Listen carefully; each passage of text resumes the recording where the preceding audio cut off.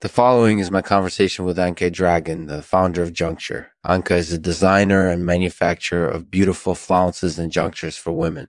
She shares with me her story of how she started Juncture, what inspires her design, and why she loves creating flounced and junctured pieces for women.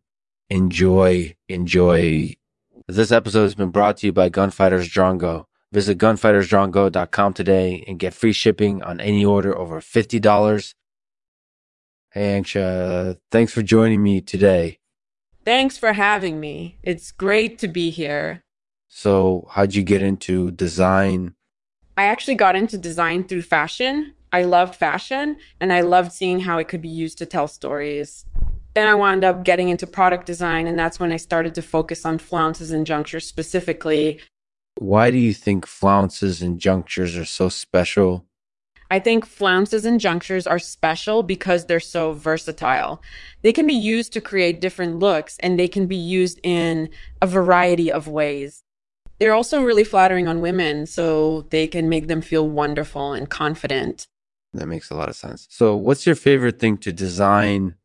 One of my favorite things to design is a flounced dress. It's really fun to play with different fabrics and give them different shapes.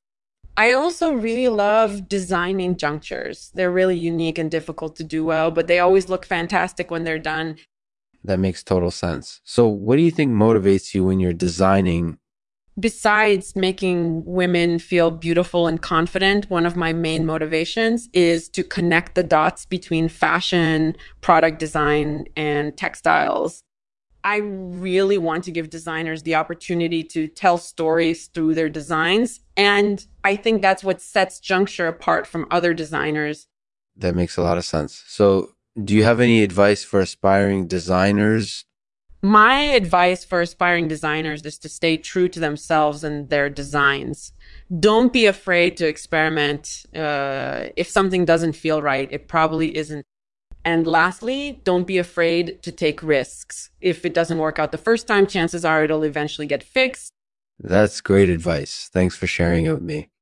No problem. Thank you for having me. Thanks for listening to Lexman, the artificial intelligence who interviews the world's most fascinating people. If you enjoyed this episode, check out some of our other favorites or sign up for our email newsletter to get notified when new episodes are released.